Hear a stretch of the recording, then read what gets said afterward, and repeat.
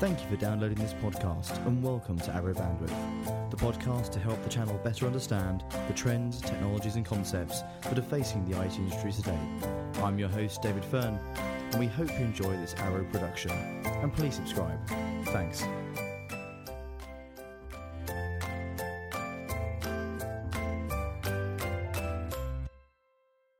Hi and welcome to another Arrow Bandwidth. This is our 10th episode in the series. Let's have a party. Why not? Sounds good. We're very, very lucky actually today. Well, obviously, other than the man to my right, Mr. Richard Holmes. Northern Presence. And myself.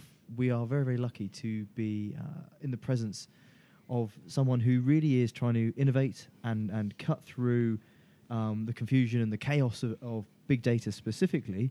Chris from KnowNow. Chris, welcome to the show. Hey guys, thank you very much. Hey, not a problem. Not a problem. So the title for this one, the title for this podcast specifically, is Big Data in the Wild. Because KnowNow have been doing some really interesting things, and I'm not going to spoil the thunder in the slightest. Really interesting things, and we'd really like, and we think it'd be really interesting for you, the listener, to basically get a bit of an idea as to what an organisation who is genuinely sort of innovating and doing something interesting has been up to. So, not necessarily sure where this conversation is going to go, but I'm really looking forward to it. Yeah. Awesome. So, Chris, without further ado, we normally start the podcast with a question, but I'm going to start it with a simple question of, where have you been today, Chris? Really good question, David. So I've had a brilliant day, and it started off not too well with an early swap of train times. So maybe that's a bit of an excuse of using data in the wild because you're having to go and change it.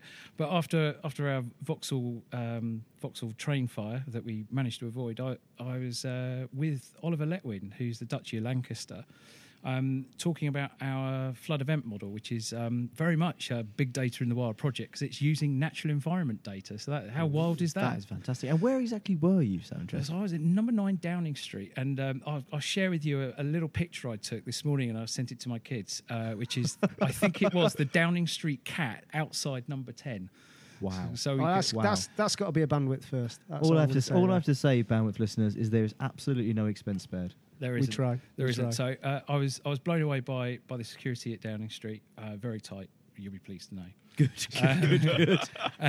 And the reason we were there is KnowNow's been working with our partner, the STFC, Science Technology Facilities Council, who've got a very nice teraflop supercomputer that's brilliant at crunching big data.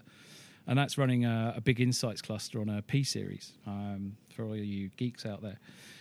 One of the challenges, though, with using any type of big data is you've got to have a business case for using it. So we KnowNow won in 2014 a big data competition on a paper that I wrote called Whether You Do, Whether You Don't. And there's a play on the weathers. You can swap the spelling around. With the idea being is that surely if you knew what weather was coming in, you should be able to do something about it. Especially when we were seeing ministers sitting in flooded puddles with wellies on going, oh, we must do something about this bloody rain.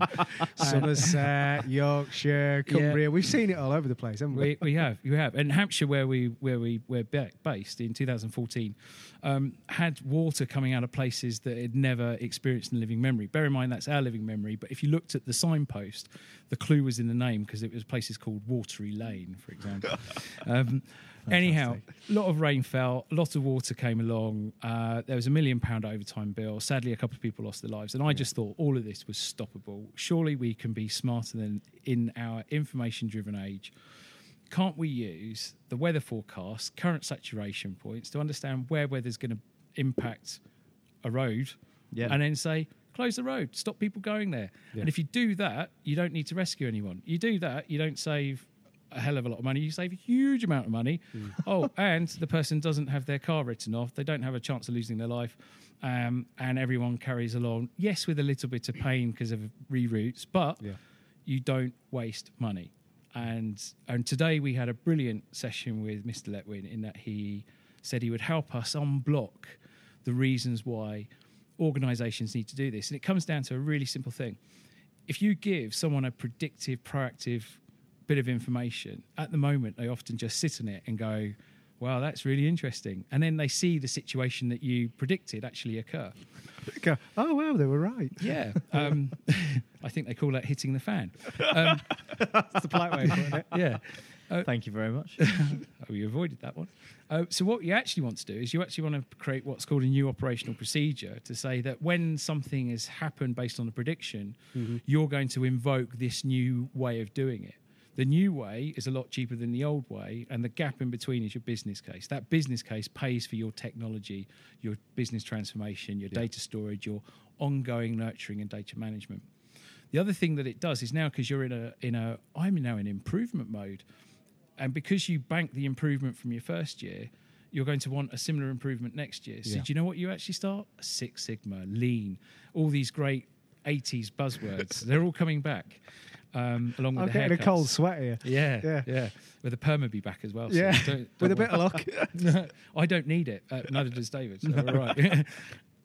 I think the message is whatever you're doing with big data, don't worry about the data or the processing, because we've got technology now that can deal with that. We can collect data, we can process data. Yeah. It's more about what you're going to do with it. What's the answer or the outcome that you're looking to drive? And then it becomes a simple choice of, do I have enough outcome benefit to pay for all the sexy engineering that I need to create that? Yeah. And again, that's really flexible, because you can have different flavors of what we call the V's in big data, your veracity, your velocity, Volume. Yeah. Any others that we want to throw out there? There are. I always generally go with 3, but I think there's about 5. Yeah. But they're the most important 3. And so if you don't want as an up-to-date number being generated, don't run your big data set that often. You'll save some processing time. Yeah. Run it on a shared instance, not dedicated, if you can get away with it. Use free data, not paid-for data. Absolutely. That may mean that you don't get quite a tight answer, but if in the worlds of probability you're saying, look, will you get out of bed and do something different if I give you an 80% probability it happen, or a 90%? At what point in time are you going to stop doing something different? And you'll probably find once you get to a certain point, you can only go so fast anyhow. So only give them the number that they can react to. That's a really good point. It opens up this what could be an alien concept of close is good enough. Well, yeah, and the other thing you've got to look at is where are all the buckets of benefit? Yeah. Because often this is about risk. So who is going to... Now, risk is an insurance thing. And it's really hard to justify, well, why should I pay for insurance? I didn't have an incident last year, but you pay for your insurance because it's a just in case. So what we need to be smarter on is giving the risk guys a better business benefit statement on the balance sheet and saying, look, this is worth 2 points of my share price. Yeah. If my share price is X, that's a couple of million quid that I now want given to me because I'm making sure that doesn't happen. We don't have those conversations in finance because we don't have the evidence. And what we're doing is we're creating the evidence for a more holistic view. But unless you understand what is happening in your data, so you're going to have a subject matter expert, you need some domain expertise, and you need a holistic conversation that says, all right, I need some money off of all you guys, maybe these 5 buckets, because all of us are going to benefit from this one activity. So joined up thinking, joined up accountability, pots of buckets that everyone can pile into and benefit from and shout about and say this is worthwhile. And when you put it that way, is it fair to say, with where you've been this morning, you start to get nodding heads? You do. And so one of the things that Letwin pointed out is saying, you're a commercial organisation, this has got commercial success attached to it, but recognising that government has a role to play in making the success easier to consume. So where our ambition is we want to run a national model. That's going to cost about £1 million. So we actually went in. That's probably why we got the meeting. Please, can you give me £1 million? I actually thought success factors today would be a cheque for £1 million. I guess it didn't work, so we didn't get the cheque. That's a shame. Yeah, it would have been good. I'm off to the Bahamas. Thank you. Good night. Oh no, they're not a tax haven anymore. Oh heck! Damn, the Isle of Man then. But what he actually is able to do is to say, right, I'm going to go and phone this particular target customer, which happens to be a fire and rescue service, and say, why aren't you using it? You've got to save some money. This will save you some money. Why aren't you using it? He's not promising that they will, but it's putting the question saying, look, guys, make the join happen. And what we need is a bit of help to subsidise the business proof of concept, because we've proven the technology. Our proof of concept that we ran in 2015 generated a statistically proven predictive engine for flood events up to 94% accuracy. So it did what it said on the tin. It does what it says on the tin, but go back to my earlier point. Can you take advantage of this wild big data? Well, you can if you've got the operational process that says, oh, in 2 days' time, I've got to go and do something different. At the moment, they don't have that 2 day, I'm going to do something different. At the moment, it's let's just let it hit the fan. Yeah. Bit sad, really. But hopefully we can unblock this and we can move on and we'll get some traction. And the idea is one fire and rescue service says, yeah, I'm getting some benefit at this price point. Bear in mind, we think we've got a 10-to-1 payment ratio. Remember, the overtime bill for Hampshire was £1 million. That £1 million doesn't exist. Yeah. If you send out a fire truck, 10 grand off the bat, immediately, as soon as it leaves the fire station, 10 grand. But this is where the subject matter expert piece comes in. Exactly. Understanding that means you can address it, you can do something about it. And exactly. So what we need to do is run an exercise. Says, right, I'm going to give you some information, and one half of the county you're going to be dumb, 1/3 of the county you're going to be smart, and the other one you're going to do something completely different, a little bit off key. And we'll measure the difference. We have a placebo, we have an active change, and we have a non-change agent. And then we'll see all the benefits. So we'll validate that using the data is giving you a business benefit. And that's the bit that we're hopefully going to get sponsorship for as a result of what we had today. Brilliant. Sell that. Now, the beauty of this is everyone's going, oh, if you can give us a data stream, and once it's set up and that data stream's there, you just go, well, it's that much. But until you've got that critical mass, and we know we can do crossovers in this industry once it's been proven, and once people have seen the new operational procedure and they get some benefit and it's easy to consume, it's a great user experience. Yep. We predict that we've got crossover opportunities in other utilities, other regulated asset industries, Absolutely. so water, critical national infrastructure. It's exportable to Europe. Everybody's got weather. Everyone's got weather. And look at what's happening in Alberta. A whole town had to be evacuated. So is there correlations in open data, if it exists? Because this is the killer. It has to be we're using open data on doing stuff with fire. Yeah. And instant risk. Now, fire is often triggered by a bunch of climatic events. So, yeah, you probably could. Yeah. It's about just understanding. And so the steps you go through are give yourself a question, what's the outcome? Create a hypothesis, find the hypothesis, correlate it, generate a threshold for what would be good to do and go do something different to achieve my new outcome, cost it, and then if all the numbers add up positive, you've got yourself a project. Fantastic. Go do. That's just brilliant. And I must admit, so we did a 101 2 episodes ago of big data. And I'm feeling it was very, very light now. Well, I must admit, and I promise you listeners, we have not sort of paid Chris to say it, but we literally banged on about 1,000 times that the outcome was the single most important thing of any big data project. Yeah. And you've just come and said outcome was the most important thing.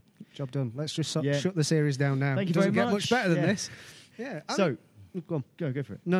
You Right. go. So I was just going to say, one of the other things we spoke about was, big data is one thing to one person and one thing to another. To you guys, it's pretty big data. To another person, it could be a very small amount of data, but to them, it's very big, and so to quantify big data is very difficult. But I said, for me, one of the single most interesting things to quantify big data is talking about using multiple diverse data sources to create a much more valuable, enriched outcome. I like your version. If you focus big data on the size, I've got a gig. Is that big? I remember It could be massive. I remember when I started in my IT career, which is now almost 20 years. So it's not that long, but it's still fairly long. We used to be worried about where you would place data on a disk. Or sectors. No word of a lie. You'd work with your DBA, and we were getting stressed at records measured in K, let alone meg. Wow. Let alone gig. If we had data growth measured in gig, we used to have hissy fits. Incredible. Like it's not about volume. It's about, as you said, it's getting those diverse data sets, because it's about taking data set A, data set B, C, D, and E, pulling them together, find the correlations. and then going, what does that tell me? And then Yeah. how do I visualize it? How do I interact with it? Absolutely. And one of the things that we've been playing, so we've been playing around with some stuff with Watson Analytics, which isn't Watson, but is actually analytics. Good old IBM's marketing. Yay! But what that's told us is crap in, crap out. So, but you've got to ask good, have good column headers that describe how your information is labelled. Yep. Keep your information simple within a column. And then what you actually get more benefit from when you're using that tool is the actual interaction and drilling down because you found something particularly interesting. Yeah. Which means that when you traditionally consume big data, it's all about, give me a PowerPoint, show me the graph, it sits on a shelf and I forget about it until I get the compare till next time. Yeah. And I go, ooh, the graph's grown. And you go, well, that's really exciting, but what does it mean? There's never any context. Whereas this interaction, you're fiddling with it and you're going, oh, let's go and have it. It's a bit like when you first looked at Wikipedia, you'd spend 3 hours and go, sorry. You have to edit that one. That's our first beep. Hey! So you just kind of lose track of time because it is so fascinating how you go down these little rabbit holes, but it's giving you that holistic picture and asking you to understand what's going on. So we were doing a piece of work with Portsmouth University on Wi-Fi data. Why? It wasn't to track people. It's about asset utilisation. So there's a gap between the timetable is created based on the previous year's students. The timetable that is actually generated for students is based on what students sign up for. There is a disconnect between what students want in 1 year to what students get given. I'd argue that's been around for a lot of years. Yeah, but there is a kudos problem where lecturers want the biggest room, and the more big rooms you have, the higher up the food chain in academia you may sit. It's kudos. Big lecture room, lots of students. Yeah. Now, the student from when we went Yep. a few years ago, it's all changed because we didn't pay $9,000. So when you're paying $9,000 a year, as a student, you expect top talent to be teaching you. That's very true. Yep. Top talent sees it and goes, well, if I'm going to be teaching, I need the big room. Now, the fact is that students don't necessarily follow that. And so what you have is empty big rooms with top talent that think that they should be there because they are top talent, but the room's empty. You've got smaller rooms, heavily utilised with maybe top talent in it, but you want to put lots of people in the big room and remove the small amount of people. So it's about asset utilisation. Yeah. The other thing that the university does is a huge energy consumer. And we can tell that on Monday mornings, the amount of lectures is a third of what they are on a Tuesday morning. Yeah. On Wednesday afternoon, the university shuts down. Still. Sports. I remember those Still- days. yeah, still Yeah. goes on. Here's the thing: unless you went to the blinking computer campus, and then they basically got beaten up by the sports people and made you go to all lectures in the afternoons. I never beat up a computer geek. I No. have to say that now. No, see, Never I happened. did a social science degree, so I was in the pub on Yeah, I Wednesdays. did computer Yeah, science. you picked the so I right was- route. Yeah. Yeah. I did. Yeah, it was, I actually had to give up my rugby career at university for my degree. that is Anyway, we digress. That is appalling. That is terrible, isn't it? That was a life decision. You Look at you now. I know. you could have been It's an not help- awesome rugby I player. know I could instead have. of just an awesome CTO. Hey. Anyway, so sorry, we Sorry, digress. yes. So what you're trying to say is basically understanding more about how your university is utilised can help you to essentially retain and understand student movement and things like that better. Absolutely, but it all comes back down to what's the answer you're looking for. Yeah. So the answer we were looking for that example was, I want to prove that I've got good cause correlation between asset utilisation, the timetable, and my energy profile. There are gaps. Those gaps that we identify drive money savings. Those money savings pay for this analysis. Yeah. It's crazy because it's taken it to another level, isn't it? It's like, yeah, businesses, and we have the same thing. You will get a, well, so we will get, because it doesn't happen here, but I'm sure in certain big businesses, you will get an exec or a VP booking a meeting room out, and I'll have that meeting room. I'll have it every week because I'm normally in the office on a Thursday, and you know, because of sort of like, you know, the location pressures on the road, they might not be there every week. So all of a sudden, you've got your full suite of meeting rooms fully booked up, but actually the practicalities is only half of them Yeah. are actually being utilised. So it's not just academia. You can take something like that and go, well, the asset doesn't have to be the most prestigious lecture room. It can be anything. Yeah. So one of the things we did as a freebie for the university is we did a prediction based on what happened before. We started predicting how full the room would be in the next week. And do you know how right we were? Go on. Spot on. Because people are in their groove. It's walking around like some sort of Gandalf. Yeah, it is just, we said, look, there'll be 26 people. Between 26 and 28 people, there was 27 Wow. in that lecture. Now, you could say, well, of course there was, but you don't know that everyone's going to turn up. There's 35 people registered on the course. It's a 30-seat room. So the space is tight. Yeah. But so that one came out tight because it's a highly utilised room. So then what we want to do is say, okay, let's do it across the whole campus. Let's start working with your new timetable before you start producing it next year. And let's start working with your energy plan. So of one bit of analysis, we're getting 3 business benefits, of which only one was the question that we had to go and answer. But it all started off with the outcome. Let's get the data. But also let's work with the data on an ongoing basis. Yeah. Don't leave it static. You got to love your data. So the messages I would have, think of your outcome, love your data, Love that. Love your data. love your data, and understand it, and understand the answer. I think there's another thing though. Love your data, but also don't be afraid to go and look at the sort of outside the box data. And that's one of the things I always find. So we were talking about an example that we actually had got involved in a little while ago.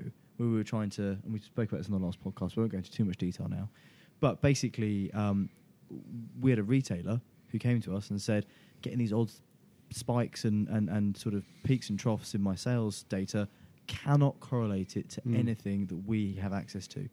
So, staff there wasn't any staff changes, there wasn't any weather wasn't affecting them. So we said, okay, we'll look at it. So we started to look at things like traffic data and roadworks and things like that. It turned out there's a whole bunch of roadworks just down the road. Yeah. So obviously they can't do anything about the roadworks. So what we said to them was, okay, well, how about you put less people in the store on those days? And all of a sudden they can make cost savings because they've got less people in the store running the place on days when there's going to be roadworks on these major roads. And it's just simple things that, it takes someone externally, I think, to come into that organisation and say, and this is where it's amazing listening to yourself, because you've come into a load of organisations where they have incredibly stagnant views of what their organisation is, what their organisation should be, what sort of data that organisation should be consuming to enrich other bits of that organisation. Whereas actually the answer is, there isn't really a good answer. It's just go and look outside the box, go and look at different things, go and explore, experiment. Don't be sort of bound by the ties of what your organisation was. Yeah.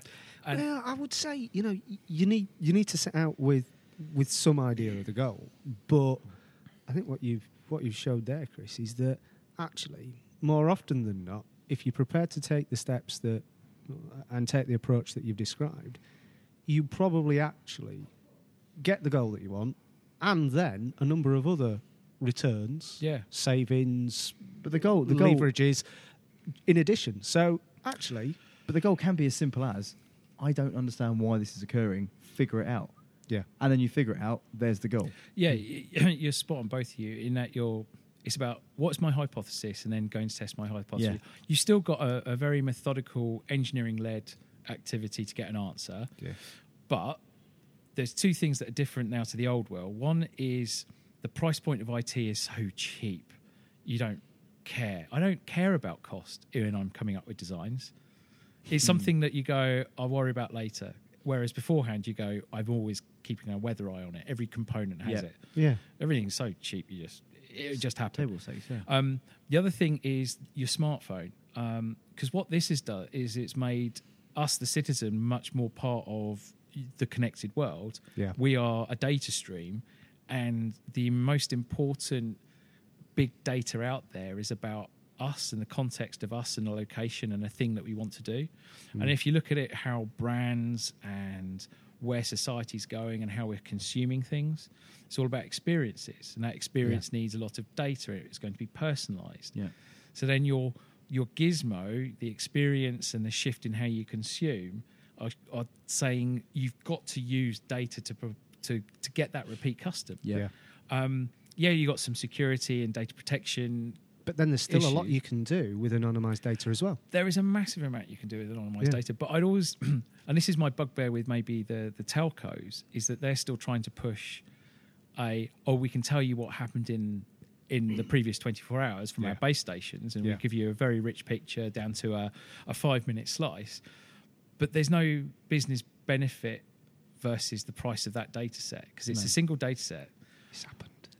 It's happened. You're It's vapor. right, Richard. It's gone. What's It's done. more important is, can you give me an instantaneous view about what's happening in my cluster, maybe at an anonymized layer? So I've got a shopping area. Yeah. That's why I'd always push places with our other hat on as smart cities designers, own your own digital infrastructure. Then you own the data that's coming off of it. Yeah. Yes, employ a specialist to run and manage it, but you own the asset. Yeah. And the beauty of that is that you can then start positioning different experiences down to the context of the individual and their geography, their needs, their wants. Yeah. That experience will give you your repeat business, put smiles on people's faces. They'll tell other people, put a bummer on people's faces, and they will tell 10 times more people than they would if it was It's funny you happy. should say that, because I mean, as the voice gives it away, I live up north, and in Leeds, we're starting to see that. The council has set up the Leeds data mill. So basically, they're owning their own data. They're not there, but you can see where they're taking it. You know, it's never mind having a little apps that tells me when I can what colour bin I should be putting out on what day. Yeah. The amount of data that they gather and they can put out there, it's gonna make my life easier. Not just navigating around the city, but knowing what's on, where's on, how it's affected, what's changed by that. It's like, I can take that leap. And Leeds Data Mill is a really good example of an ODI node doing some really cool stuff. So our big data model, our flood event model that we were talking about earlier, so we were using the Hampshire Hub, which is an ODI node for Hampshire. So Can we just quickly, ODI is... Open Data Institute. Yes. Brilliant. So the Open Data Institute set up by Sir Nigel Shadbolt and Sir Tim Berners-Lee. Back in the early days of the coalition, they know Cameron. They said, austerity, we can unleash... shed loads of benefit, but you've got to make your data open. Cameron at the time went, that sounds like a good idea. Probably didn't understand the implications of it. Luckily, charged a guy called Francis Maud, who is now retired from government actively, but was a real champion in government office on forcing everyone to just publish data. Where the government, I think, made a bit of a foolish expectation is expecting that to earn money quicker, because what they forgot to do was, what's the problem I'm trying to solve? What's my outcome? It was a supply led. Let's go and push all this data out, and you innovative people go do something. There's some with it. CSV files. Yeah. Now then, pay me. What was good though, and this is where the UK's ahead of the game, is that open data is going to subtly change how we have a discourse and use evidence to drive what happens next. It's going to change our relationship with our politicians. What our politicians don't know is that this is going to happen. And the reason I say this with some confidence is that on the way back from a client engagement, sitting next to me on the plane was a guy called Trevor from the city of Bendigo, and he's their chief data officer. And he was going to a conference, an open data conference in the UK, in Bristol. Bristol, yeah. Which is one of my favourite cities. Come on, Briz. Sorry. That's all right. Great rugby team. We'll get promoted this year. Come on. So you wish. It will. It will happen. It will happen. See London Irish go past us. The thing that Trevor explained though is that the city of Bendigo, back in the mid noughties, around 2005, was in the lowest 10% of places to live in Australia, and the city burghers thought we're going to do something revolutionary. So they created what they call open data. This didn't even exist when they started doing it. This concept of open data, they just freed up the data and said we're going to use evidence-based decision making. What that led to over a period of around 6 to 8 years was that Bendigo went from the bottom 10% to the top 10% and saw a massive increase in inward direct investment because they were able to present a series of cases, because the data was saying about here's how poor we are, here's how poorly we are in terms of our health outcomes, here's how dim we are because our education's crap, and everyone just went, here's our money, build stuff, do stuff, create an environment, and all of a sudden it became a compelling place to live. All of a sudden, though, the citizens started going, "Oh, but I don't like that decision," and they're going, "Oh, well, let's just try and bury it." No, the data's there.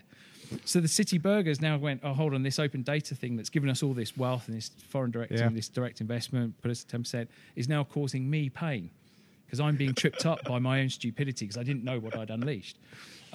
But the city resisted and said, "No, actually, we're going to stay as we are. Yep. We have got this. It's just one of the consequences. We're changing the political discourse. So the politician now has a different conversation with the citizenship to keep their job, which is about, you see these numbers, they're here. I'm going to do this stuff and it's going to make that number go to this one. Do you like that story?" And they're going, "Oh, yeah, I like that. And I can see the evidence." Yeah. And That's awesome. And if I get to that number, you're going to vote for me again. Yeah, of course I will. Yeah. A different discourse. So you remove the lying, you remove the BS, you're using facts to build joined up thinking. Oh, and you're thinking of your outcomes. We like. Love Good it. story of using data. City of Hey. Bendigo. Check it out. That's a really, this is the thing, fascinating stories. And this is where big data is going to continue to take us and continue to evolve every single sphere of our lives. Yep. Um, Absolutely. But Even if you don't see it personally in your own lives today, it'll be happening to you. You just won't be awake to it. But as Do you have as a the year club goes card? on, a club card? I don't, because I don't like being... All right, you're smart. Do you have a club card? No, I don't. You're smart as well. So everyone that's got a club card, okay, you've been a victim of big data already. Oh, yeah, 100%. Absolutely. And interestingly, one of the most advanced big data systems in the world that could literally turn around an understanding of you by the time you scanned your club card to the time you got to the end and it printed off a customized receipt. I remember going to my mum once and she was like, printed off a receipt saying, 10% off this next time you shop. And she was like, wow, do you know what? I was thinking about buying that. Yeah. Oh, I've got 10% off next time. You're like, oh. There is a well-known online bookstore that is looking at sending you things that you've not yet ordered Yeah. because it will predict Hey. that you will want it. That's- A conversation for another podcast. I feel. heard. So another thing I don't have is a Facebook account. Ooh. Now, I'm laughing. did I agree. you hear that Snap. there was a story recently, and I'm yet to figure out the exact truth of this, but it Go was on. on one of my favourite podcasts, and I believe that they do their research very well. But basically, this guy had been sort of talking actively on Facebook about lots of symptoms he had and how he wasn't feeling great and all these sorts of things. Anyway, Facebook started marketing, and this was in America, so this is... Yeah. Facebook started marketing multiple sclerosis medication to him. He then got rather upset with this, but long and short, turned out he That's what had he had. multiple sclerosis, and Facebook predicted it based on what he was telling and talking to Yeah. his network of people about himself. Yep. Before he, so There have been similar stories with teenage pregnancies. yeah, and things like that. about what she was buying, and that was it's crazy. Walmart or I think Target, one of those. But It was, long and short, yes, somebody it's like that. Well, incredible. Google predicted the flu outbreak last winter, Yeah. and it was tracking several days ahead of the CDC in Well, Atlanta. Where It because was of- analysing. It was analysing the exactly. search Everyone just terms. goes, "I'm That's feeling rubbish. I'm crazy. feeling." It Yeah. can start. Yeah. The truth is, these are the Goliaths of our world going forward. And the truth is, that we either get on board or we go back, get our caves, our paintings, and start rubbing two sticks together. But, Or we become data geeks. so as I said, love your data, but it was interesting what you said around neither of you have Facebook accounts yet. So there's some interesting conundrums there. One is that so much of the brand experience that people will want to foist on you, they will look at your social media and say, Yeah. well, how can we possibly give you, because you're a one-dimensional person because you don't have social media. The other thing that we're seeing is that social media, for all its failings and humans' innate laziness, we're using it as our crook almost to say, if you've got a great social media profile, you can't be a charlatan, you must be okay. Yeah. And that gives me warning bells, because it's not what you've done or doing, it's what you're saying now that seems to count more. Yeah. It's crazy, isn't it? So where's the doability and viability in that peer review? We're in a really dangerous world if we start losing that professionalism because of something I might pontificate on. Really dangerous. Really dangerous. Yes. And on that bombshell, Hey. Chris, seriously, it's been absolute pleasure. Fantastic. Brilliant conversation. Really good. Very Happy to help. interesting. please come again soon. And bring Dave next time as well. Yeah, we will. Yeah. Bring Pato. Thank you very much. Hopefully he'll be able to get the train. but yeah, no, thank you so much. Really, really appreciate it. And, Cue the round of applause. Good round of applause. Thank you very much. Hey. That's the Cheers. first. Brilliant. I think that's the first round of applause we've had on Bandwidth. First live. First live, yes. First live round of applause. Yeah. Nice Yeah. one. But thank you Cheers, very guys. much. Thank you very much. Brilliant. As per Appreciate normal, my producer today has been Hannah Jenny. My co-host has been Mr. Richard Holmes. I'm Hey. David Fern, and we will see you next week. Thank you very much. Cheers, Chris. Cheers. Bye. Bye, everyone.